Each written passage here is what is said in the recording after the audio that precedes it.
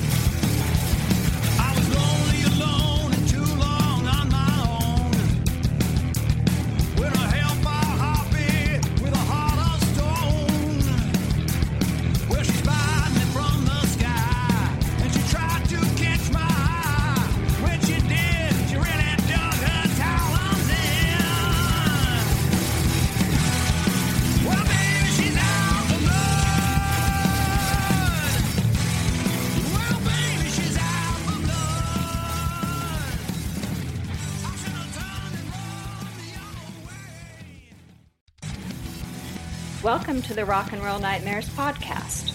I'm your host, Stacy Lane Wilson, author of the Rock and Roll Nightmares book series and director of the documentary The Ventures, Stars on Guitars. This is your destination for all things rock, where the interviewees include musicians, authors, historians, filmmakers, and more. And now, on to the show. Nathan Carson is a musician, writer, music journalist, and DJ. He's the co-founder and drummer of the doom metal band Witch Mountain and is the author of a rockin' cosmic horror novel called Star Creek, which I read and loved, and he hosts an FM radio show called Heavy Metal Sewïng Cïrcle. We have a lot of things to talk about, so let's get Nathan on the line. Hi, Nathan. Welcome to the show. Thanks so much for having me.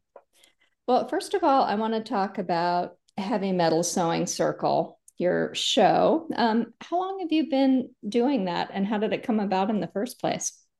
I've been doing that for just over 9 years on X-Ray.FM in Portland. Our call letters are KXRY. It's a community radio station, and they actually approached me about a year before they went on the air. And at the time, I was really busy and a little standoffish about having a radio show. I've been a club DJ, in a rock and roll sense for a really long time. And then they asked me again, I think in a December or January before the station launched. And of course, that was the slow time of year. And they got me on the right day. And I said, okay, yeah, I can do that. And so I was one of the very first DJs on X-Ray. And I'm still doing it all these years later and still really having a good time with it. I think it really helps me stay engaged with learning about new music and buying records, because I feel like there's a responsibility to always be playing music for my listeners that they haven't heard before. I really like how you draw parallels between classic rock and metal on the show. And you recently did that when Gary Wright passed away. Most people know him for stuff like Dreamweaver and Love Is Alive, but I don't think too many people realize that his songs have been covered by metal artists. So can you talk about that show and some of, how he inspired you, and which you chose a lot of really cool songs for that? So for me, my introduction to Gary Wright, besides Dreamweaver, was Judas Priest covering Spooky Tooth's Better By You, Better Than Me. And I liked that song a lot, and I eventually tracked down the original. And I also had a kind of funny intro to Spooky Tooth via their Ceremony album, which is the one where they made a rock album and then handed it off to this musique concrète composer from France named Pierre Henry. And then he just basically ruined the record and their career by putting all this analog synth gloop over the top with no rhyme or reason to it, no melody. It's just, and I loved it because it's such an oddity. It's such an absurd and difficult record. But behind that, there were a lot of great songs. And so over the years, I picked up more Spooky Tooth records, and I noticed, oh, wow, Gary Wright was in that band. And then during the pandemic, I picked up a double CD of his first two solo albums, Extract and Footprint. And just got obsessed with it because he's such a great songwriter. And there were a lot of fairly heavy tunes on there. I mean, maybe not as heavy as what he did in Spooky Tooth, but it was just cool to hear a bit more of a guitar-based rock and roll and grit from Gary Wright. And so I played those songs on my show over the years, and I read his autobiography, which I think you had picked up not too long ago as well. Uh-huh.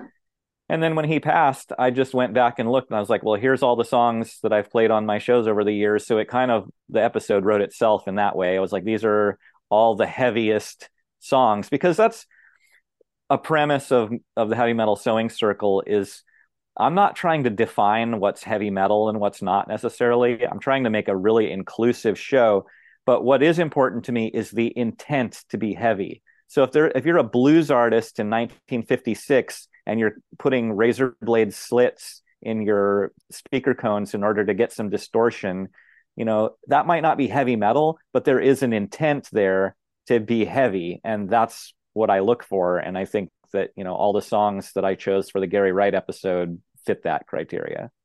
Yeah, I think that's one of the things that makes your show not only unique, but educational. Now I'm wondering, what are some of the other specially themed episodes that you've had, or do you plan on doing some in the future? Oh, sure. I mean, I've used the FM radio as a lure to get a lot of elder statesman artists to come on my show. I've interviewed Rob Halford and Uli Roth from the Scorpions and Mick Box from Uriah Heep. And because a lot of those people are not so excited about whatever digital promotions there are these days, but you say FM radio and they're like, oh, I know what that is. That FM radio made their careers. And so even if I only get like 9 minutes with Rob Halford, I can intersperse music that we talk about into that and, turn it into an episode or half an episode. There's a really special one that I did a year or so back where I talked to 3 of the gals from Fanny, because I love overturning those stones and finding, that there was an all-female hard rock band in like 1970. And I've actually interviewed a number of the women from Bertha since then. And that's probably going to be, well, that's definitely a future article that's coming out in the Maggot Brain magazine next year. But I might chop up some of that for the radio as well. But sometimes a theme episode, just like last week, it was all songs with blood in them, because in heavy metal and hard rock, it's not hard to find an artist or a song with blood in the title. Or sometimes I've done an episode where it's all songs about fire. And those are like something that's easy to put together in a hurry, but still like helps me choose songs that I wouldn't necessarily think of. And that's so much the point of my show. Is I feel like for some reason, the music industry has decided that there are these canonical songs like Black Sabbath, Iron Man, Paranoid, and War Pigs. But Black Sabbath made 20 some albums, and there are so many great songs to play. So my point is, I never play Iron Man, Paranoid, or War Pigs. I play everything else they ever wrote. Mm-hmm. And especially because so often those songs that were chosen to remember those artists, I mean, yeah, most of the time they are truly great songs, but that doesn't mean they're the only great songs that band made, or even their best songs. And so many bands made equivalently good songs, but had bad management or bad record deals, or just were unlucky and didn't get that treatment. But it doesn't mean they didn't leave behind a document of their music. And so that's what I'm trying to do. It's not about finding the most obscure stuff. It's just the best stuff that you're not hearing on corporate radio. Right. And I imagine that you yourself have had some unexpected discoveries while choosing songs or searching for songs with certain things in the title or to a theme, right? Absolutely. I mean, like I already owned thousands of records before I did the radio show, but it just keeps pushing me back into digging through crates and finding things that I didn't know about. And I just really enjoy that discovery. And doing it for an article and like in a journalistic pursuit is one thing. I mean, I like to do a deep dive on an artist or an album in order to really provide as much information as I can. But that feels like a little bit more like a job, whereas the radio show, I think I have more fun with. I mean, it is work. I think I spend about 6 hours a week putting together a 2-hour radio show. Seems like the average of how it turns out, because I do put a lot of care into producing it. And I also tend to do, unless it's like a special interview episode, I usually do a chronological set every week. And the reason I do that is because, particularly in heavy metal, the production of a really hard rock album from 1968 is so different from one from 1988 or 2008. And I think just like jumping back and forth, sometimes like the volume and the compression can sort of undermine the heaviness of what a classic rock band was doing. And so by going chronologically, I feel like it's just got more of a flow to it, and there aren't these jarring juxtapositions sonically. Oh, I see. So the recording techniques can affect the heaviness of the song. Is that what you're saying? I think that they do in a way that I don't want to evaluate the heaviness of a song based on its production that often, if I can help it. But what we find is that the average listener hears louder as better. And that's why so many modern records are compressed and brick-walled and mastered to just be all loud all the time. And it's something that sent me back looking for a lot of CDs from the 80s of a lot of my favorite artists, because like the Judas Priest catalog, for instance, like the CDs they made in the 80s sound very much like the records. But the remastered reissue CDs from 2002 onward are all compressed so much that if there's an acoustic intro to a song, it's just as loud as the screaming guitar solo in the middle of the song. And if you're at the river with your friends listening on a Bluetooth speaker, that can be handy. But if you have a nice pair of headphones or a good home stereo, it really doesn't sound as good to me to lose those dynamics. Oh, yeah, that's interesting. I sometimes play songs on this show and will ask the artist for an MP3. And I never really see peaks and valleys in the visual side of the song. So right. Yeah, I guess that's all compressed. I mean, I do think in a radio context, that's sort of expected. Radio has always been very compressed, and I even compress the songs that I put on my radio show, because radio is just not a format for dynamics. It's just not built that way, and that's not the expectation, and I'm fine with that. But when I buy an album and I bring it home, I'd like it to sound as close to the artist's original intention as possible. And that's why I love my Beatles mono box and anything that's like original album master series, things like that. And that's not to say that there haven't been great remasters done, and oftentimes some of the new stereo mixes or 5.1 mixes that are coming out can be revelations because the technology has improved. But unfortunately, I think a lot of these older artists are getting deaf, and the young engineers have a new style, and the average listener doesn't care. They just hear loud is good. And so that's kind of where we're ending up. And it just makes it a lot more of a detective hunt to find the best sounding version of any album.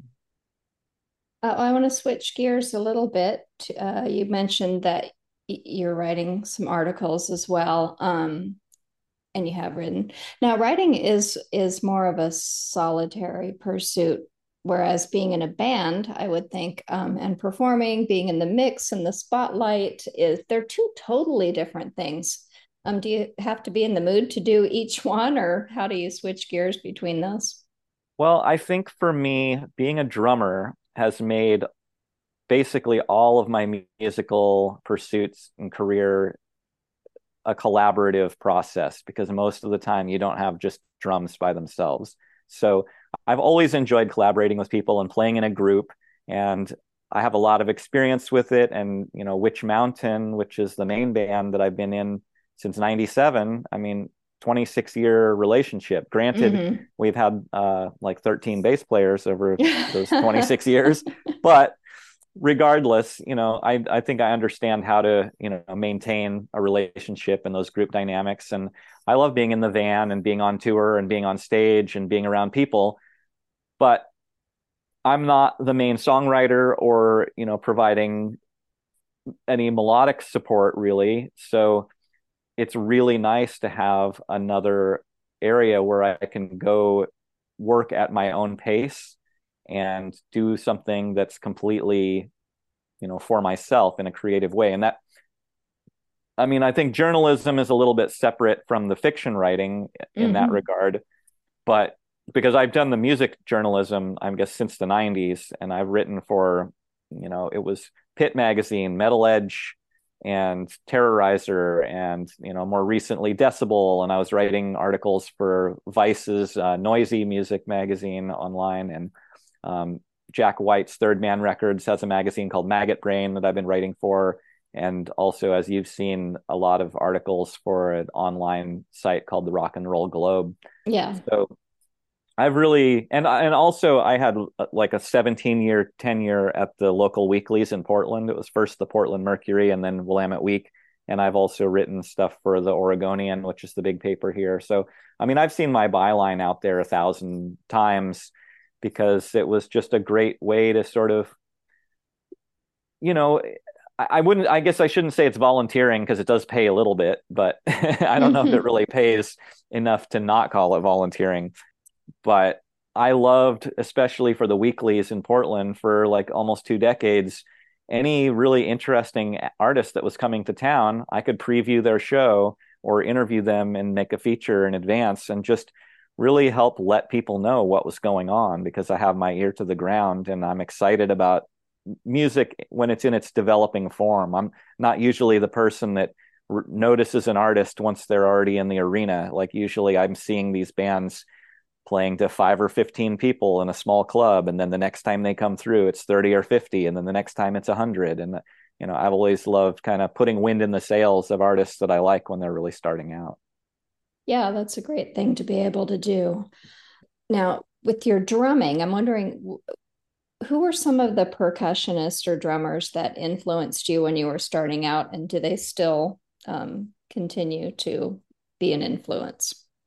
Definitely, I have to start with Ringo, and he's such a fabulous drummer and sometimes underrated, but I think anybody who really knows what they're talking about recognizes what he brought to the table.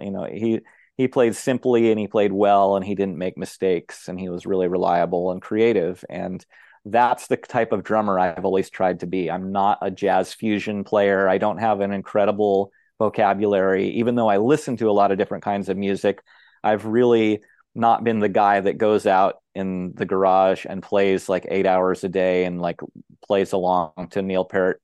Like, to me, my drumming is always based on the project that I'm in and whatever is going to help the song the most. And I tend, and particularly in Witch Mountain, where we have a lead guitarist and a lead singer, it's not necessary for me to do anything particularly flashy. But at the same time, being influenced by Black Sabbath and Bill Ward, he has this certain kind of jazz swing and backbeat that I love and I savor. And I really, being a skinny 50-year-old white guy from the backwoods of Oregon, try to add as much of a pocket to my playing as possible, because I think groove is often a lost art, especially in heavy metal.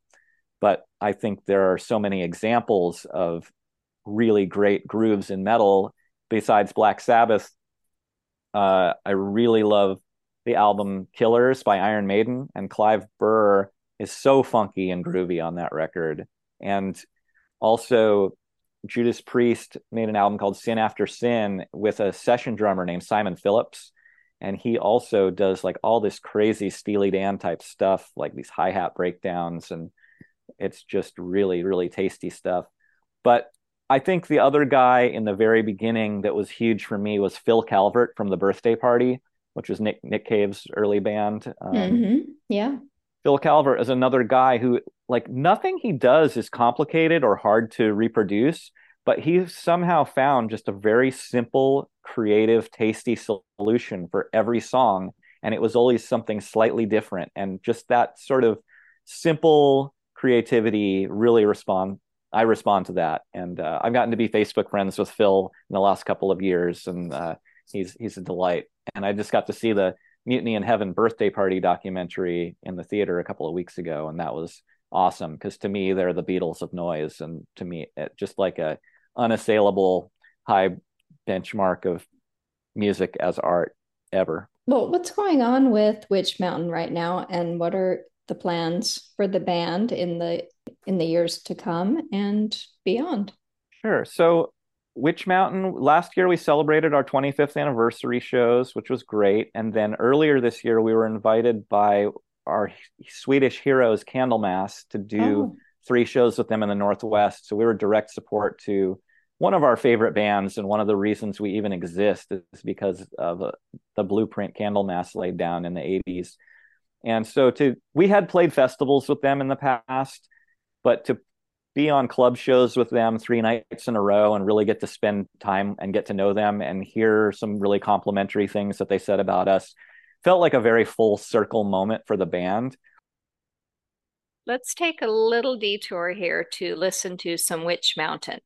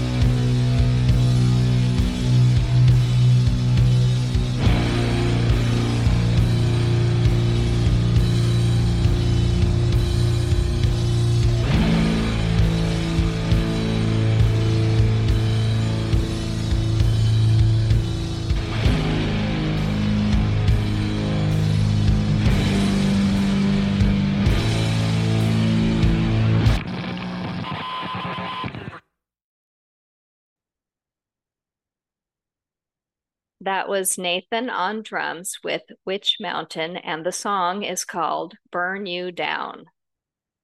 And now back to the show. Everyone in Witch Mountain at this point has a lot of other things going on in their life. So we're kind of experiencing an ebb right now where we had had a decade of like intense activity from like 2009 to 2019, where we put out 4 records and a bunch of EPs and did a lot of touring and went to Europe for 2 different tours and played like every festival. And that was all really rewarding. But I think we're just naturally slowing down again. And I don't like to fight that kind of energetic current because I recognize that these things are cyclical. But because I'm the guy in the band who has sort of dedicated my life to music, and I don't have children, and I'm not planning to stop anytime soon, I joined another band just a couple of months ago called The Keening, Keening. This is Rebecca Vernon from the Salt Lake City band Sub Rosa. They were my booking clients, and I'm a huge fan of her songwriting. And during the pandemic, she moved to Portland, and I helped her co-produce 2 albums, and they went really, really well. And that band is built to tour, and everyone in it is kind of a lifer musician. It's a bit of a Portland supergroup at this point, and we're all just rallying behind Rebecca because she writes such fantastic music. It's kind of straddles a bunch of different genres. It's dark folk music, it's American Gothic, Americana, it's doom metal in places. Like it gets really quiet and harmonic, and it also gets really loud and bombastic and heavy. And so we put a ton of effort into really coming out of the gate as a headlining band because we needed to, like there was an expectation there with the album done and Relapse behind it and the personnel that we needed to, at our very first show, to come out of the gate as if we had been around for a long time. And so we rehearsed a lot, and I think we did really well. So as you mentioned, I'm more familiar with your Rock and Roll Globe writing, and that I've been following all the articles that you've done on there for a while now, and they're mostly in-depth retrospective reviews of older albums. So what's an album that's at least 25 years old that you think holds up the best? I think that's the toughest question on there, just because, so much of the music I listen to is at least 25 years old. And when I'm doing my chronological radio sets, I feel like if there's ever a dead space, it's usually like from the mid 90s, like towards the present. I do play a lot of new music that's coming out, but I'm obsessed with older music. I was born in the 70s, and I think that's one of the greatest decades for music. Although I'm also very happy to have been, to have lived through the whole 80s so cognizantly, and I think that was also a great decade for music. I don't know. I mentioned Killers earlier by Iron Maiden. I really think that a lot of people who would love that record have never paid any attention to it because that Eddie zombie monster mascot is on the cover holding a bloody axe, and it kind of gives you the idea that it's something much more extreme than it is, whereas really I think it's just one of the best rock and roll records ever made. It's just like every song on it is perfectly written and executed. The band has this ferocious energy, but it's heavy metal simply because there's screaming guitars in it, and there's some, almost Deep Purple type falsetto here and there. But there's no double bass. It's not like the guitars are that distorted. It's a really melodic record. And to me, like outside of genres, I just think it's one of the best rock records ever. But stepping away from hard rock and heavy metal, if I think about the album I've probably listened to the most since high school, it's Tones on Tail Pop. That's the guys who left Bauhaus to form Love and Rockets, but before Love and Rockets, they made one album and an album's worth of singles under the name Tones on Tail. And it is some of the most beautiful, listenable music I've ever heard. And I think barely a week goes by that I don't put that on because it's just one of the greatest things I've ever heard. And a few years ago, they did a reunion under the name Pop Tone. They didn't call it Tones on Tail because they wanted to also be able to play Love and Rocket songs and Bauhaus songs. But Pop Tone came through 3 times within a year, and I soaked it up and savored it because it was music I never expected to see performed live, and that was really a treat. No, I've never heard of that album. I'll have to check it out. It's so good. So you mentioned Iron Maiden's most well-known songs and Black Sabbath's most well-known songs, but I want to go back to maybe a very early sort of prehistoric doom metal. Can you name me a song or an album that you think kind of is the springboard for that subgenre? I don't really think it particularly existed before the first Black Sabbath record. I mean, there are heavy songs, certainly like Helter Skelter by the Beatles is heavy metal, in my opinion, and that's 1968. And a lot of people cite Blue Cheer for helping develop that genre. And there are some obscure bands that, would have one song here or there, but you just don't get a full album of doom until the debut album of Black Sabbath that came out on Friday the 13th of February in 1970. And to me, that's the birth of that genre. But you also don't have that song Black Sabbath without Gustav Holst's Mars Bringer of War. And that's really where they got the idea to do something that heavy, was listening to Holst's Planets. Interesting. Well, as I mentioned earlier in the intro, I have read your novel, Star Creek. Thank you. Yeah, and I really enjoyed it. And I'm wondering what's coming up in your writing life aside from your usual nonfiction and music writing. Sure. Well, along with Star Creek, I've published maybe 20 short stories in different anthologies and magazines over the last 10 years or so. I mean, if I wasn't doing all this music stuff, I think I would be much more prolific as a writer. Fiction is something I've been interested in since since I could read, or even when I was being read to before that. But I waited a long time to really get serious about it. When I was 19 or so, I wrote a lot of bad horror stories in high school with the intention to get better. And I was reading this book called Creating Short Fiction by science fiction author and editor named Damon Knight. And in it, he says, if you're under 30, you should go out and get some life experience before you become a writer.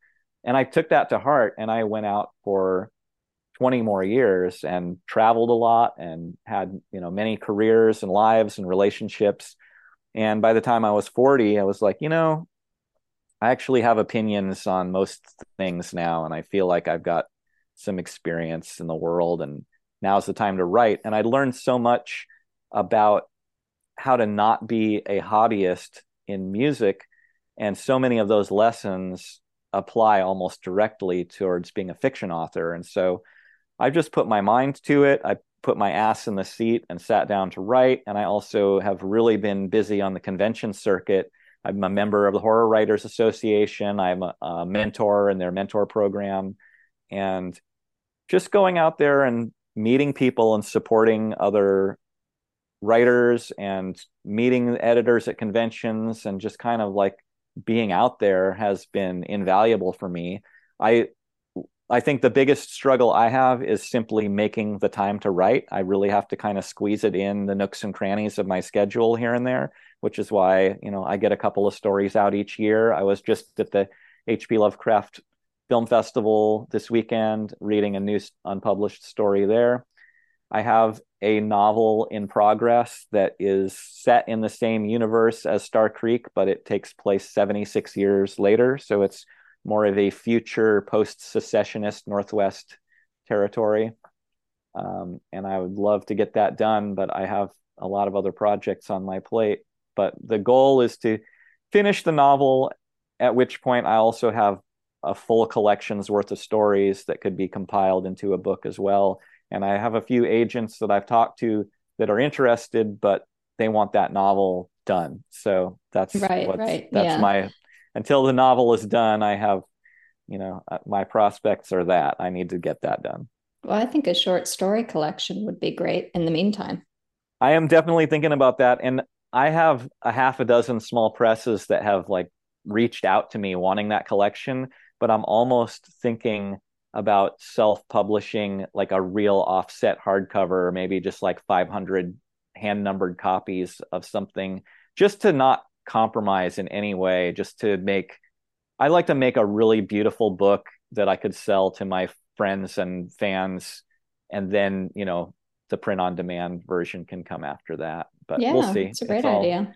But yes, I have enough material now to make a book, and so I do want to do that. That's coming up.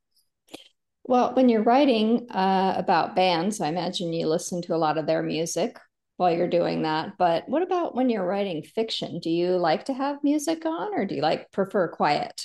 It's funny, when I was in high school writing, I could listen to punk music while I was writing, and that was inspiring to me. But these days, I need total silence. And then the one alternative I found is there are these like 12-hour thunder and rainstorm videos on YouTube. And I think because I grew up in Oregon and that's just such a natural sound to me, if I'm at a coffee shop and I'm forced to work on a writing project in a public space, if I put on my earphones and have the rainstorm going, that's a great mood for me for writing. But otherwise, silence is my preference. That's a good pro tip. I hadn't thought of that. It works really, Storms. I really like well. it. That's great. I mean, figure out what is the ambient sound that works for you. But for me, that's just a very calming, but moody and evocative kind of soundscape to be immersed in. Well, since you are so immersed also in what's going on now with music and writing, you're a member of the Horror Writers Association. So, can you name one album and one book that came out in the last year that you recommend to others? Again, this is totally stepping outside of heavy metal, but the record I'm really obsessed with and excited about right now, and it's three women from Brooklyn that they call their band Say She She. SayShe. They're very much obsessed with Nile Rodgers and kind of like disco girl group 70s and 80s soul music. It is a really great collection of songs, and I saw them live at Pickathon over the summer, two different sets, and was so enamored with their performance and their backing band. And then they just came to Portland last week, and we went and saw them again, and they were just as good, if not better. But what's maybe even more impressive is that this album was recorded live to tape. And there's just no current bands making pop music that do that. Like, everyone is in the studio crafting things piece by piece.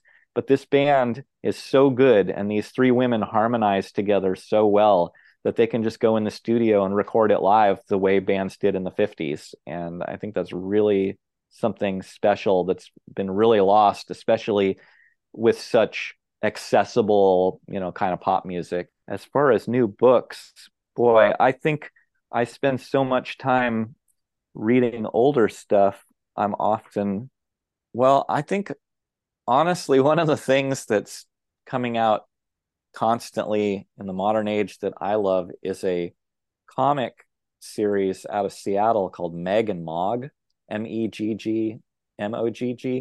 Simon Hanselman writes and draws these really purposefully offensive comics, and it's about this witch and her black cat boyfriend and their owl buddy and their wolf buddy, and they're basically just burnouts that sit in front of the TV smoking bong hits and doing as much drugs and being as depraved as possible. And it's just this series of graphic novels that keeps coming out and keeps coming out. And he switched to using Instagram to put out new material over the pandemic, and they just collected all those into a new collection called Crisis Zone. And I don't know, it's just hilarious. Like, I'm not allowed to read it in bed anymore because I keep my girlfriend awake because I'm like laughing out loud. Okay. Oh, that's a great recommendation. Yeah. The time has come, Nathan, for my standard closing question. Okay. What is your own personal rock and roll nightmare? I think one of the best and worst days of my life was when I put on a showcase of artists I represent at my booking agency at South by Southwest in 2011. I had 7 bands all converge at the same time, and I was driving the van that had the backline equipment for everyone. And our rental van broke down in rush hour traffic in Austin, about 4 blocks from the venue. Oh. And we had to load that trailer of equipment by hand 4 blocks while the van and trailer were being put onto a tow truck that was big enough to take the entire rig. And our sound man, who we had hired to do the event, had missed his flight and gotten stuck at the airport in Denver. So these poor sound guys in Austin that had already been working all day had to basically pull a double shift and work into the night. Also, my own band, Witch Mountain, had to perform. And I also was the agent for every single band there. So every need or request would kind of come to me. And there was one point where I was standing there just like looking into the distance thinking, what if I just ran like that way and just never stopped, just ran and ran. But honestly, it all went really well. The show was great. All the bands played really well. In fact, they say that nobody gets signed at South by Southwest, but at that point in time, Witch Mountain was seen by Chris Bruni, who owns Profound Lore Records, and we signed up with him shortly thereafter. So we literally got our record deal from that show. But at the end of the night, because that van was in the shop overnight, we had booked rooms for my headlining clients, Agalock, about an hour east of Austin, because we had to get to New Orleans the next day, and getting a hotel in Austin during South by is nearly impossible. But now we have no van, and I have to get like 6 people an hour east. And we flagged down a taxi, and apparently there's a law in Austin that you can only put 4 people in a taxi at once. And I just had to use the force on this cab driver. I was just like pushing people into the van and saying, you are going to take these people an hour away from here. You're going to get a big tip. They're all going to crouch down like refugees and like hide so that no one can see them. Go now, go now, go now. And like sent them on their way. And then finally at 3 a.m, I ended up 3 to a bed in somebody's hotel room with another band. And then we had to get up at like 4 hours later and pick up the van and go back to the venue where all our gear had been left out in this courtyard overnight because there was nowhere for it to go. And load the van and start driving east to pick up the band. We, finally got to the hotel, got the band and their driver in, and I was like, great, I have barely slept in 2 days, but now we have the driver. And I laid in the passenger seat to fall asleep, and the driver takes us to like 75 miles an hour on the freeway. And it turns out he's never driven with a trailer before. And the trailer starts rocking. Like, I felt so close to death at that moment. Like, oh, this van is going to roll over and we're all going to die. And the driver's going, what do I do? What do I do? What do I do? I'm like, the brakes, Daniel, put your foot on the brakes. And he slowed down, and then we switched, and I got back in the driver's seat and drove us for a few more hours until things cooled down. So I think that's my rock and roll nightmare, but we survived it and everyone's doing great. Well, that sounds like one for the memoirs if you ever write your your autobiography. I plan to. I have a lot of funny stories like that. And you saw, my Moss Story Slam. And I definitely want to compile a lot of these anecdotes because I feel like I've seen and experienced a lot of really entertaining things in my life, and I like to share them. You have. And before we say goodbye, can you share the best place for fans to follow you online? Instagram is good right now because that's where you can find my link tree, which kind of goes to everything else. But Nanotear, if you look for Nanotear, Nanotear, that's 1/1000th of a tear. That's my booking agency, but it's also the handle that I use on most different social media. So if you look up Nanotear, you're either going to find eye drops or me. Okay, well, thanks. I thought it was Nanotear, so I'm glad that I've been educated on that. It's a daily mantra that things go wrong in rock and roll, but it's not life or death. So you cry 1/1000th of a tear and then you move on. I love it. Well, thanks, Nathan. Thank you so much, Stacy. This concludes another episode of the Rock and Roll Nightmares podcast. Remember, there's a book series too. All the books are available in paperback, ebook, and audio via Amazon or the Rock and Roll Nightmares website. That's ROCK-N-ROLL-Nightmares.com. Our official theme song is She's Out for Blood by Fuzzbuster, founded by Lars Cabot. Thank you for listening. Well, she's mine.